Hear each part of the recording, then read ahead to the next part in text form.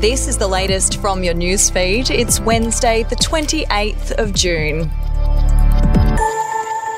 Ethan Hoke and two friends were walking home on a quiet Melbourne suburban street when they were chased by a car and the sweet 14-year-old was mowed down and stabbed to death. Police were last night hunting two masked offenders over the horrific targeted attack in Melbourne's northwest. Devastated loved ones remembered the Braybrook College student as an amazing friend who always put others first. Queensland scientists are leading the world in the development of an oral drug that can not only treat debilitating long COVID, but has the potential to stop reinfections of the virus, even if new variants emerge. The breakthrough may be the biggest discovery in the fight against COVID since 2020, when the University of Queensland joined international laboratories in the global race to invent a vaccine to stave off the killer virus. We'll be back after this.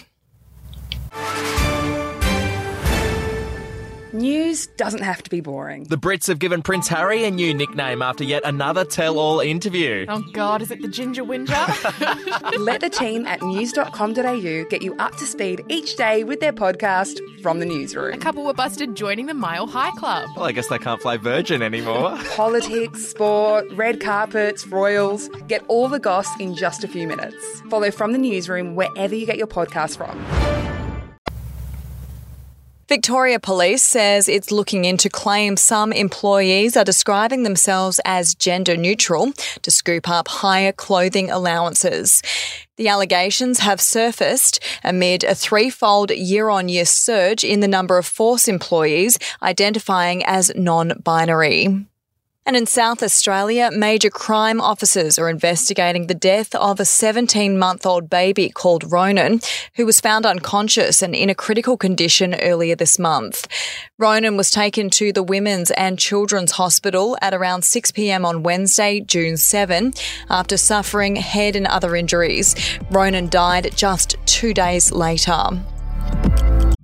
The podcast Faith on Trial looks into Hillsong, both in Australia and the US, and takes both the listener and hosts on unexpected twists and turns in the story of Brian Houston and the Singing Preachers. There are two incidents involving Pastor Brian. The Australian journalists uncovered a litany of alleged criminal behavior in the megachurch. Financial gifts were being given to the leaders of the church. Listen to Faith on Trial Hillsong ad-free on Crimex Plus on Apple Podcasts today or wherever you get your podcasts. We'll have an update to your newsfeed tomorrow.